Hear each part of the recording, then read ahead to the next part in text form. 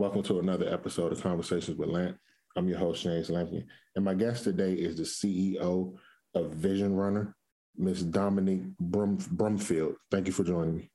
Hey, what's up, James? Mr. Lampkin. Yes. Did I say the last name correctly? It's Brumfield, not Brum. It's Brum. Oops. Sometimes you got to read what you see. I'm saying. How's your day going? You know what? It's going pretty good. I'm really excited about this conversation. What really intrigued me, the first time that I was introduced to you, I heard you on Speak Up Sis podcast. Yes, my girl. Yeah. And once I heard you talking about time management, that really piqued my interest because that's something that I struggle with. But what you really said that stuck out, you mentioned that you put your family on a calendar.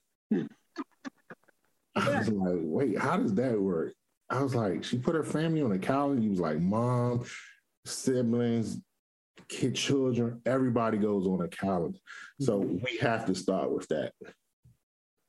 Let's do it. So first of all, the calendar is me taking control of my life, okay? That is something I put in place to manage me, all right? So let me frame it out for you. So I am from a lot of different dynamics, okay?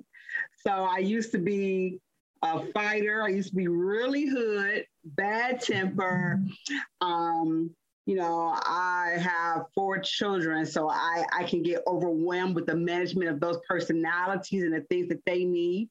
And then my own life, and then I was married. So it's so many things to consider for me. What I don't like is showing up in spaces angry and frustrated, and I can't give my best. I can't, I'm going off because that's what I was from, and dealing with my family. They are a family of go-offers.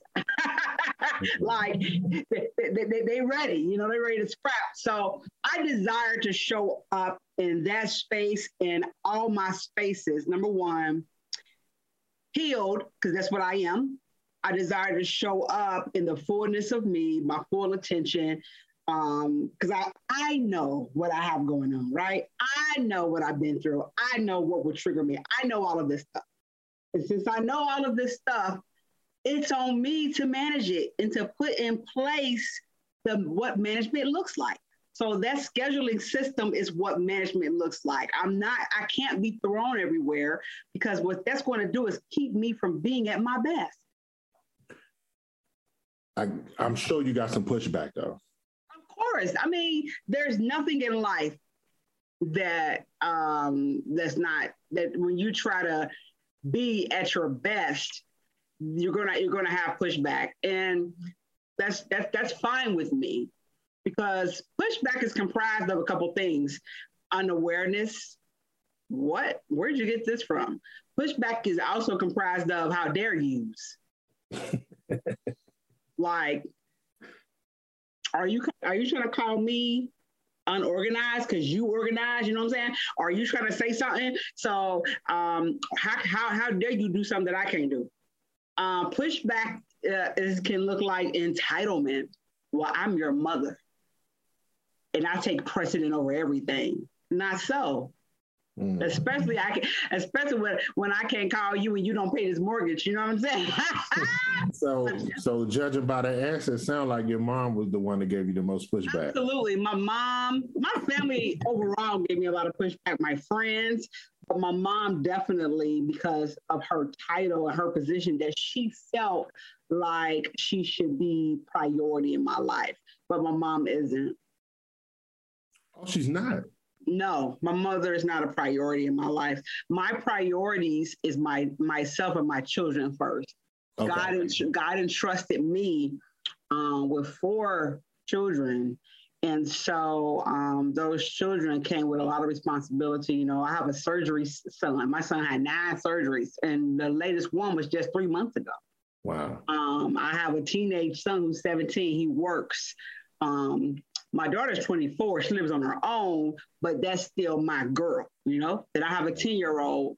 So those, and I have goals and I have success mapped out for my children, right? Because I have broken generational curses. In order for that to stick, I have to focus and keep my children. I drive my children to an out of district school every day and pick them up because I need them to be in certain environments. I need for them to have a good opportunity and a good education. So I've taken that type of responsibility on. So my mother cannot be first. She cannot be prioritized that way. And the Bible is clear. We leaving y'all to cleave to the. I was married, so I could not, just in the order of operations of it all, my mother could not be priority in a marriage union. That makes sense. Okay, that makes sense. But when you communicated that to her, what was her response? So because my family or my mom is, she's at the level of where she is. Okay, she's at the communication level, understanding level, processing level of where she is. So her response was riotous. That's what we're from, So, a couple cuss words thrown in there. And my mother, everything I talk about right now, I'm free to discuss. Me and my mom are in a good relationship, and she knows that my story is what has powered me up. So that's my quick disclaimer. Things may sound harsh. Things may sound like, oh my gosh, she said it about her mother.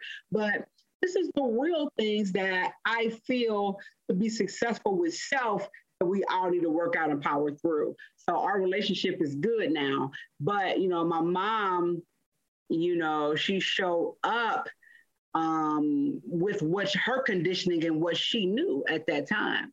Now, and so my goal was just to be compassionate. I wasn't mean to her, like, whatever. I was compassionate. I said, I know this is difficult, babe, but I got you. I got you at this time on Thursday. I got you. I know you like bingo, Ma. I make sure on Fridays, once a month, I got you. We're going to bingo, So, I have a conversation like that. I'm who I am, the essence of me always leads me and bleeds through everything. I'm very loving. Okay. I'm very compassionate. So now we talked about the pushback from your mother and, setting up a schedule. That although that's a great plan, plans don't always go how they're supposed to. So for you yourself, was it a hard adjustment? Because it's easy to say what we want to do with scheduling, but executing it looks totally different. You're right, and let me throw in this part. It was hard for me too, because that's my mom, that's my family, and I desired. I'm one of 4 kids. My brother passed away. My oldest brother passed away a couple years ago, which is my best friend. And then I have 2 younger sisters that people really don't know about because of some of the choices that they've chose in life. So I'm like my mom's only everything when it comes to her kids, right? Mm-hmm. So it was hard to make those decisions. But 241 kids can't come take my mom away. How long did it take? How long did it take for you to actually, implement it, like everybody to get comfortable with it? You know what? Everyone's not comfortable with it. I'm still sometimes not comfortable with it. I'm not comfortable driving these kids back and forth to school every day, but I'm going to do what I have to do. I'm not looking for comfortability in every decision I make. Okay. I want to stay there because I'm glad you used that term because you use it a lot. I actually listened to your show, Married Talk. It was a great episode, by the way. And you talked about being comfortable a lot, but the approach you took was you don't want to be comfortable. You want to be uncomfortable, and you want people around you to be uncomfortable. So I wanted you to elaborate on that more. Sure. You hear it a lot with a lot of the power speakers. A lot of the framing that's used by some of my favorite people is, being comfortable is a sign of complacency or um, like you've arrived somewhere, so you stop trying, you stop reaching for what's next. What I come to understand is that that's true for me. So being comfortable for me is I'm not looking for the comfortability inside of this decisioning. My comfortability comes in that I will be in the bed by 8:30 every night. My comfortability comes in the outcomes of some of the bigger goals, the bigger picture. So I'm the vision runner. So I always got a big picture thinking going on in my head. I'm not going to be comfortable with this right here, but I get the opportunity to define what comfortable is for me somewhere. So I understand I won't be comfortable doing this part, but I will be comfortable with, let's see, when I show up for my mom, that she has my undivided attention for that 2 hours. Because don't forget, I said I'm only with her 2 hours. I can't be with her longer than that. But yeah, for those 2 hours, she has my undivided attention. So I'm comfortable with that, with those 2 hours, because I've structured it. I'm not being disturbed. I've handled whatever I got to handle, and that's her time. But I'm not comfortable with the scheduling of it all, or the saying no, or, some of the pushback, but I'm comfortable. And that outcome is the big picture of that is that I will be how I need to be at that appointed time, So on the Married Talk, let me see if I can remember. I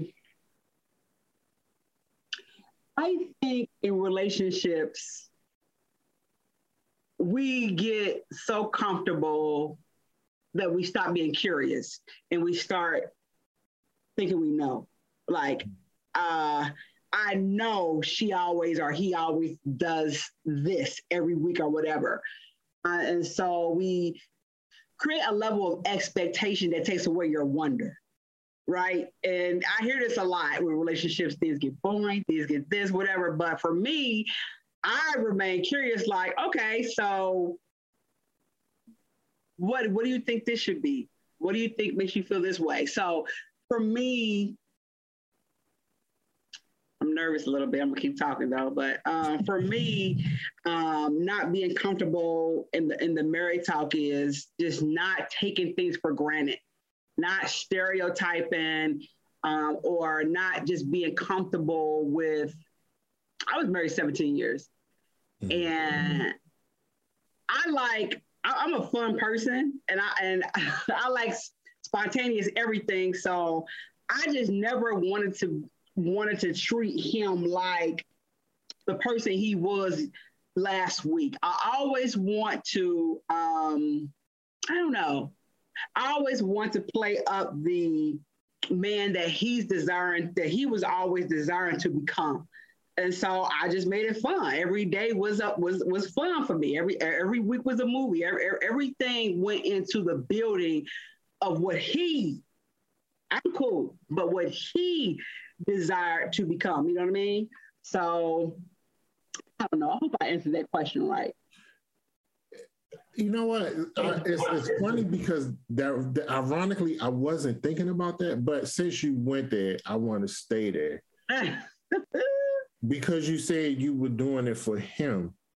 Yeah. Did you find that you were losing yourself doing that? You know what? When I hear that, so disclaimer, I do not subscribe to what society has done to these people, to us. So what I'm going to say is, Dominique, because I really don't buy into a lot of rhetoric it's crazy out here. How am I going to lose myself? I don't, the concepts, we so creative, we come up with this stuff, but I already had me. I don't know what that means, honestly. I don't know what that means. So when I hear it, I'm like, nah, I never lost myself, because I don't know what that means. My job, this is the truth. So I'm the weird one. I always wanted to be married. And I always knew who I was. I really didn't have an identity issue. I was kind of born weird. But so one of the things that I always know I'm cool. Dominique's bomb, okay? Dominique got some stuff under her belt. Dominique gonna make it. But I know I am Optimus Prime had to a vision bigger than mine. Okay. So I love everything marriage because I know what I'm created to do in that type of situation. So I don't know about, I've never lost myself because you got to remember, if I'm marrying you, I am saying that whatever you are right now is it for me.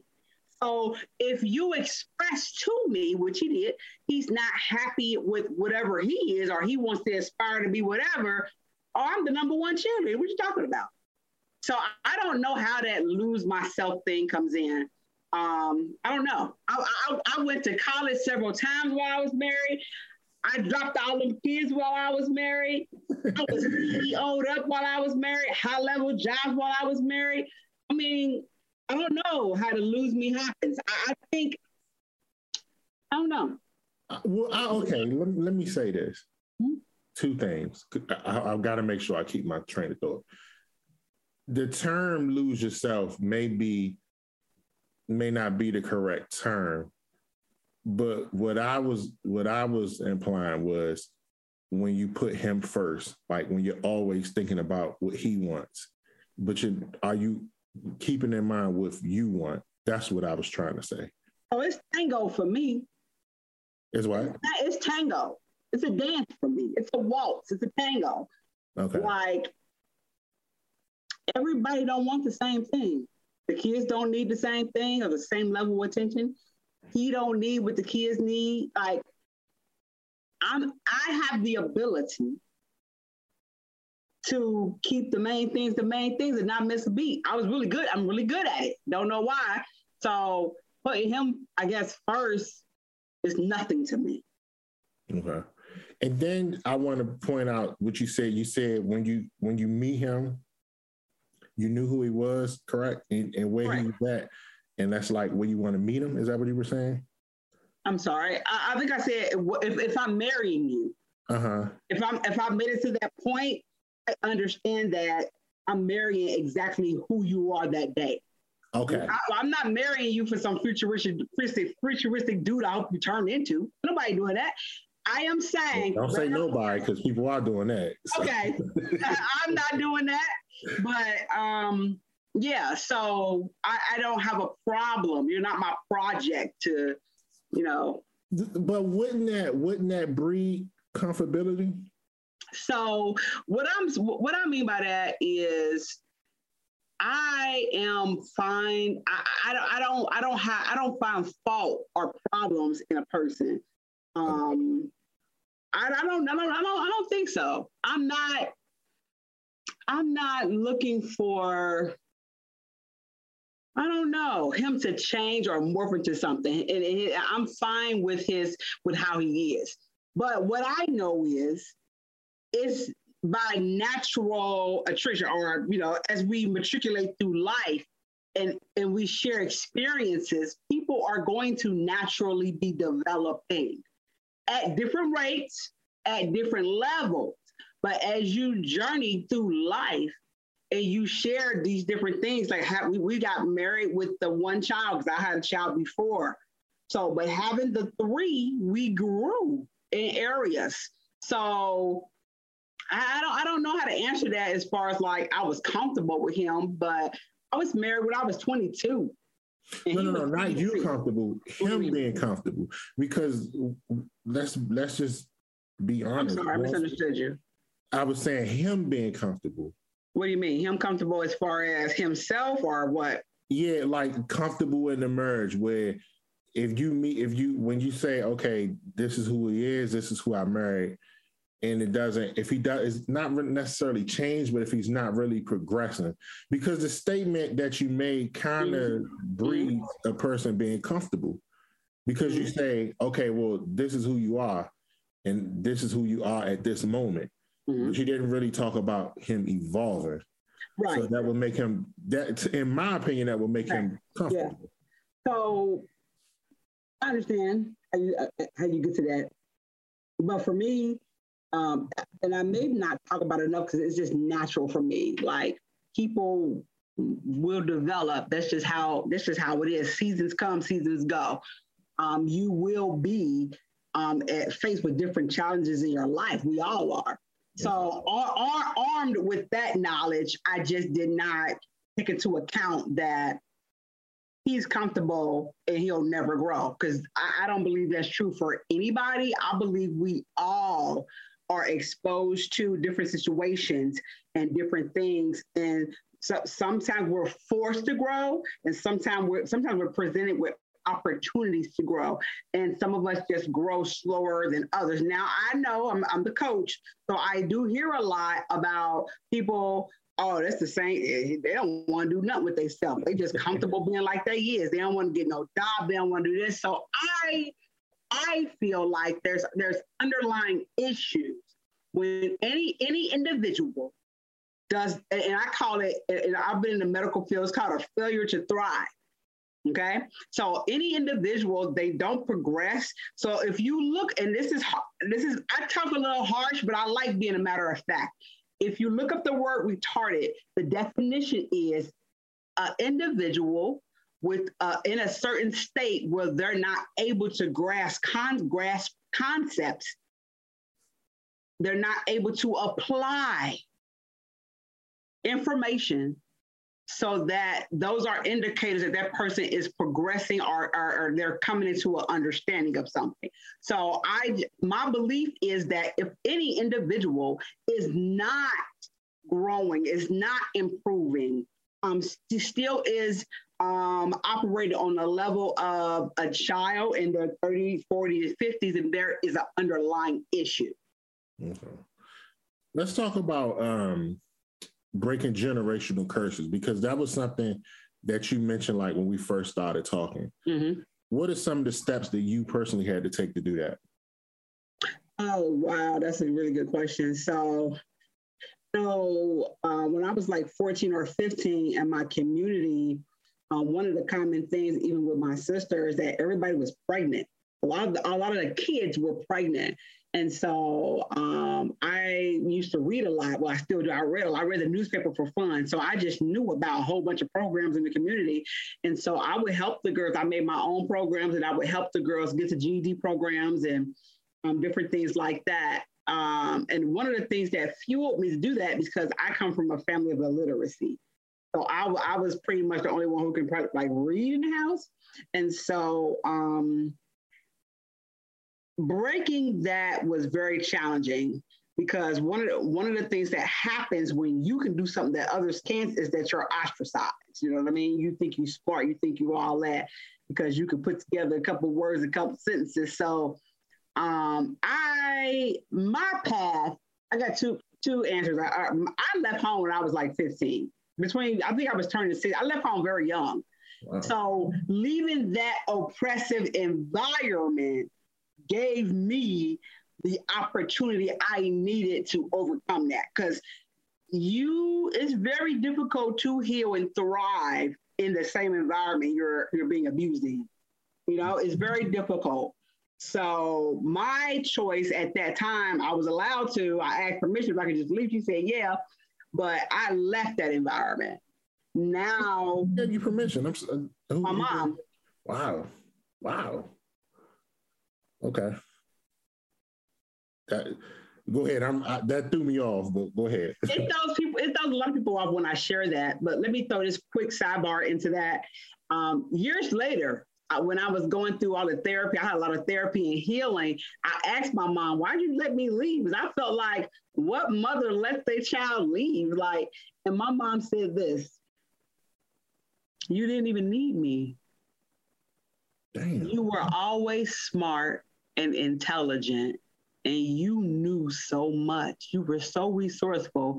You had so many friends," which I did. I made friends with older people. All my friends own restaurants, and I don't know how I did that, but I always made friends that were big people. I just didn't know it. And so my mom would always say, they call me Nene, like, Nene, you always had everything. There was nothing, anything you put your mind to, you would do it. You were so amazing. I didn't want to hold you back and stop you because you didn't need me. And I was like, okay. I didn't know what to say to that. Like, who don't need a mother? But I understand what she was saying because I was I was highly intuitive, and I was highly responsible, and nothing ever held me back. I always overcame everything. I always found something. I always was landed on my feet. I always did it. I don't know. So I understand what she was saying, but I can never imagine, it hitting her to the point where she would say, because you didn't need me. Yeah. But I understand that that's how it made her feel at that time. How did you even get the courage to even ask her, can you leave me? I was an adult as a kid. I was an adult. My sister had juvenile diabetes. My other sister had chronic asthma because Ohio was one of the last states to get rid of lead paint. So when you go to school, your kid, if your child they didn't have no issues, they got them after they went to school. So asthma was what she got. Because of the lead paint situation. So I had to manage all those medical plans. My mom was, illiterate. So I had to read all those medical plans, administer shots. I had to do a lot of stuff back then. So I was an adult for a very long time. I was an adult Rose for a very long time. So because of all that reading and because of all that interaction, I just knew stuff. I didn't realize till later that I had a high IQ and that I was just very intuitive and in tune with God to a level where I was limitless. But I acted limitless all my life, but I didn't know that was just God. What was you expecting her to say when you asked her? I knew she would say yes. I knew she would. Yeah. You knew she would? Yeah.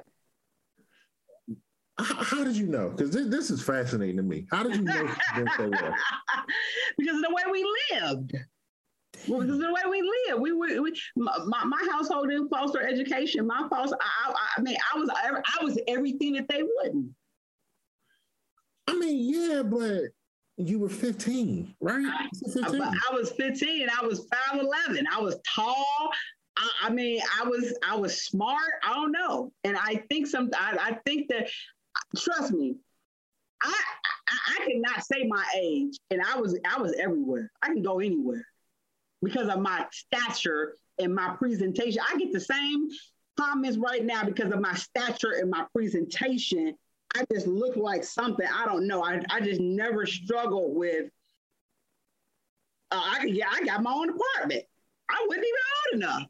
I worked at jobs and I wasn't even old enough to be there. I started my first job at a corporate job when I was 17. Well, they did a background check. Because I can talk good. Because they believe me. But I believed in me. I didn't know what I was saying. Mr. Lampkin, I would just go in these interviews and be like, yeah, I can do that. That's not a problem. You want me here. Trust me, you want a Dominique in the building. And I didn't even know what I was walking into. But that's how my confidence was. And my first job was lockbox at a bank. And they put and lockbox back then was all 10 keys. Now it's digital skinning and lockbox. You have to, people are paying their bills and stuff. And so Dominique loved challenges. So I went in that lockbox and I became the fastest keyer. It's like 1,500 keys a minute. Good Lord, that's a lot of keys. And that's the numerical key only.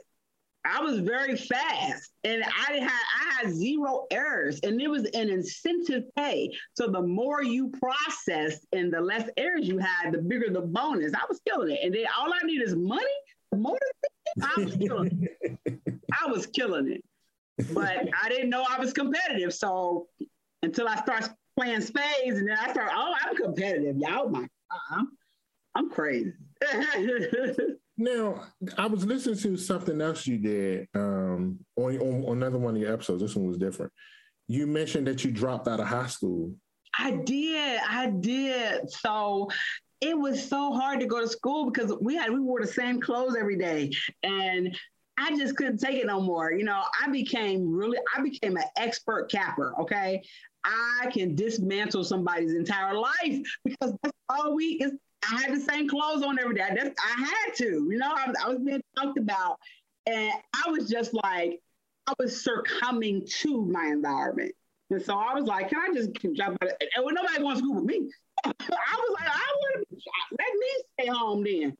Let me just chill. Now, what age was this? Well, I don't even know. Was it 9th grade? I dropped out of school, 8th or 9th grade. So that's like 14? Yeah, around the same time I left the house, you know, maybe a year or two later. And she said yes, she took me out. Ain't no need to go into truancy. I mean, I wasn't a good skipper. I didn't know how to do all that kind of stuff. And I'm an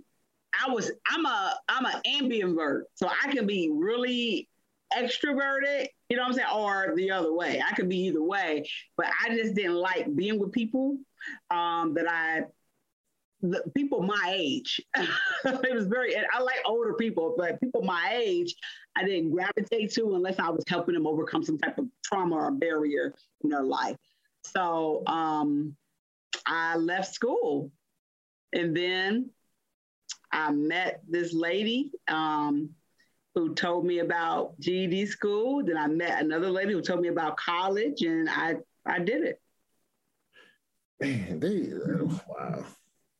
What does the school do in these? Like they don't call, they don't do nothing. Well, you know, when your parent withdraw you. Oh, well, damn, yeah. I wasn't, you know, skipping and just missing. She went and took me out. She signed the paper. I took myself out. Damn. Nope. I gotta assume at 14 or 15 it wasn't no plan. It was just you didn't want to go to school. Oh, I had a plan. I always have a plan. Oh, what was the move plan? out. I mean, okay, the plan was to move out, but that's not right. I was going to move out. Okay. And then I was going to work these jobs and stack my money, go back to school, GED school, because I know about all of it, but I needed money because going back home was never an option. So I had to make sure that never happened. Okay. So once I got the money, secured my money in my apartment and everything, I went ahead and went to GED school and completed that. And then I enrolled in community college a couple of times. I took a couple of things, and it's a layup from there. Wow. And then I learned maybe 2 years ago, I was going to join a police academy, actually. And I passed all these tests. And it came back that my IQ was like 130. Like I'm a genius or something. I was like, oh, I am really? Okay. So you didn't want to be a police no more? Well, I couldn't do 8 sit-ups. That's the only thing that stopped me. and the guy, he stood over me and said, ma'am, I guess you need more work, huh? And I said, man, I'm so glad I failed. And he said, why? And I was like, man, this is my 10th goal this week. 10th what? Goal. I'm very ambitious. I have a lot of goals. And I get sick of me. And I was sick of me that week. I was happy to at least fail at 3 things. Every week, I'm happy to fail at least 2 or 3 things. Why? Because I have 10 things lined up to win at. And that's a lot. I put a lot of pressure on myself sometimes. So yeah, I'm excited to not make some of my goals. I have a lot, and it just gives me a sense of relief to not make it sometime to some things, because I can be very, very goal oriented and put a lot of pressure on myself that I don't need. But I found relief in the failure. That's interesting. So that leads me to this question. Is failing actually okay?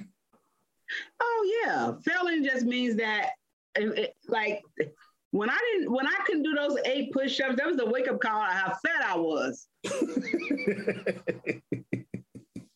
that was an opportunity for me. Okay. So I went on a diet. I got a personal trainer. But you didn't go back anyway, right? Well, my cousin is a chief, so he called me to come back, and I was like, late. I built 2 more businesses, and I'm busy. So let's actually get into Vision Runners, because Sure. that's like the big thing you're working on now. First of all, when did you launch? Oh man, I made this business, the Vision Runner, my coaching firm.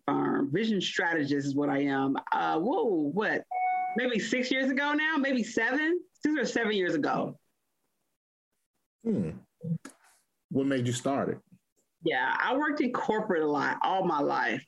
And so I have the children, and you got the whole HR, PTO, time off, all of that good stuff. Well, when my son started having a lot of surgeries, he was diagnosed with hip dysplasia. So that required a lot of surgeries. Recovery was 6 months each surgery, because it really, I had been a full body cast twice. And then there's a whole bunch of side effects from that type of surgery. So what I found was that I wasn't selected for promotions. I found that I found a lot of discriminatory things when it comes to mothers and their children. We're the ones that I had to take off, because I was the one that had the highest. My husband at that time, I mean, he could not take what was going on with his children. That was a lot for him to see his son with tubes everywhere. And then my son was in a full body cast. So he had a lot of medical management that needed to happen. And that was a lot for my husband, a lot for a lot of people. It's a lot of blood, a lot of bandages, a lot of stuff. So I had to be the one to do that. And I found that I didn't like how corporate was doing me at that time. So I was already running my mouth in everybody's business. I was already to go to in my community, in my church. Just a lot of women had a lot of questions about a lot of things, and I was really good at it. I was really good at strategically helping people navigate their life, navigate their business, navigate their mind, navigate their womanhood and their children. So I was just really good at a lot of things. And I attribute that good to my process of leaving home, going back to get my own education, going to therapy to deal with those dynamics of why I left home, not having a good relationship with my mom. I did a lot of work, so I had the insight to get. You know what I'm saying? I was born with some stuff, but some other stuff was built through the adversity, Yeah. And the healing process as well. And then, so when I started going through stuff with my children, those processes started leveling me up. When I started going through stuff in the marriage I had, it started leveling me up. God started giving me bionic wisdom on top of what I already had. I was like, I've never seen a healing process like this. I know about a healing process when it comes to divorce and everything I've been through. But once I saw my son and go through a healing process like this, it gave me so much wisdom on how to help people heal intelligently. So with the Vision Runner, that's what I ended up doing. I left corporate and and started the Vision Runner while I was there. And then I finally just went ahead and left, went full time, because I had a lot of clients. I had a lot of things going good, and I was very successful at helping people navigate. And then when I was going through my experiences, like I said, gave me that extra swag to be able to teach in a strategic way to people. And then people listen to me, which that's why I ventured into the podcasting. I ventured into the other things, because I realized that people like how I talk, people like my presentation, and then my story and how I tell it. Had you not faced all those challenges with marriage and your son, do you think you would have actually launched the Vision Runner? Yes, I still would have, because I still had what I had. I still was an Autobot. I'm just Optimus Prime now. I still had what I had, because I have been already doing that for so long. But as you go through life and you champion different things, you learn more. And my perspective, I don't know, it just became different. And so now I've always been one of those weird people who, you know, I was in church a lot. Well, I didn't start going to church till later, like maybe my 30s. I don't know. I'm not raised in the church. This is my example of something, but I was always in the back of the church and thought it was weird. I always thought a lot of things and how it was packaged and presented, like, I don't think Jesus did that like that. I'm in the back of the church like, y'all hear this? Y'all think that's normal? Like, I don't know. That's breaking the G code on the street. We don't even do this. I don't know. So fast forward to today, it's this big old unchurching going on. I was like, and people ask me about that. And so I'm like, I never did subscribe to that anyway. So y'all going through this unchurching, and I'm always been about the church like, why y'all believe this like that? That's weird. But so I shared that example to say that I've always had whatever God gave me. And I've always questioned the status quo. I've always been curious about things that were just weird to me, because I believe God had already given me a lot of innate abilities to view things different. What would you say your biggest challenge was launching the Vision Runner? Probably my biggest challenge still to this day. You know, I struggle with how I want to show up, how to show up. I struggle with that to this day. I am a bit of an overthinker, and I have a lot of ideas, a lot. So I struggle with which idea to come out with first and how I want to look. And that's my biggest struggle, is how do I want to show up? What subject? Because I don't want to be, I can easily information overload people, because I read like 10 books a month. I'm always digesting something and learning something. And so my issue probably is, you know, what subject to lean into first? What would be relevant? What do people want to hear? And then making sure that I show up like I want to show up in those spaces. Considering you're a life coach, I want to ask you this. What are you the most passionate about? I am the most passionate about women securing their healing, protecting it, protecting what they work hard for. After they go through all these processes and this therapy and this counseling, and we get these receipts under our belt, I'm passionate about us not being re-injured or not being able to hold on to who we say we are. Do you feel like you're fulfilling your purpose? Oh my God, every day. Yeah, this is the best thing ever. So what is your purpose? My purpose is always to make sure people see who they really are. God, Christ, is for them to see that they can do anything that they put their mind to, whatever they say, whatever they declare that it shall be. And I'm the example of what God can do. And that's how I live. I live like this. I want to end our conversation with this. What would you tell that 15-year-old girl now, if you could go back? What would you tell her as she was leaving home? What would I tell her?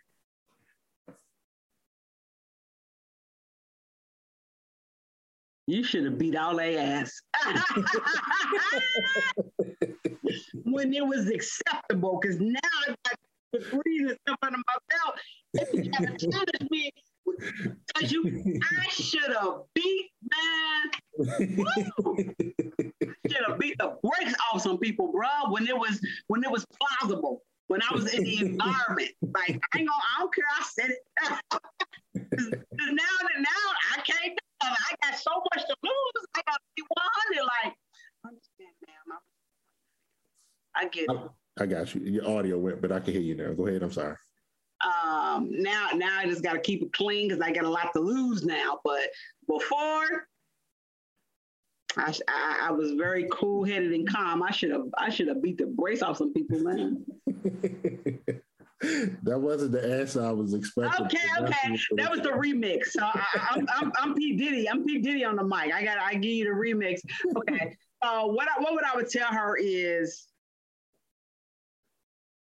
you are loved and you are valuable. You are loved. Because I always felt like my mom didn't love me. I always felt like I don't need to be here. You don't love me anyway. You don't care anyway. I always felt like she didn't care about nothing because she was not emotional. So everything really was disconnect. I'm very emotional. And so I felt like because she was not emotional, she didn't care about me. But that's what I would tell myself, like, oh, girl, your mother loves you, but she loves you different. She loves you how she loves you. But at that age, I didn't know that there were, just different levels and capacities to express love to people. I compare her to other mothers. I really thank you for doing this. It's been an honor and a pleasure talking with you. And I've just enjoyed hearing your journey, and I wish you all the best with the Vision Runners. Thank you. My pleasure as well. Before we end it, please tell the people how they can follow you. Absolutely. My website, first of all, thevisionrunner.com. I am on Instagram, The Vision Runner, Facebook, The Vision Runner. You can follow me on my brand page, I Am Dominique Brand. Hit my link in bio and you can see all my businesses and a lot of the causes that I believe in and why. And you definitely can email me. Tell me what you think about this podcast. Follow Mr. James Lampkin. I'm saying his name wrong because Lampkin is tripping me up. I want to say lambskin.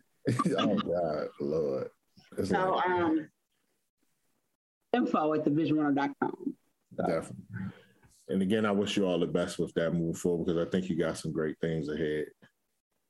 Thank you. I do. All right. I want to take the time to thank everyone for listening to the podcast. I truly appreciate your support. You can follow me on Instagram at conversations_with_Lamp. My Facebook is also Conversations with Lamp. You can listen to the podcast on SoundCloud and Apple Podcasts. Again, thank you all for listening. Have a great day.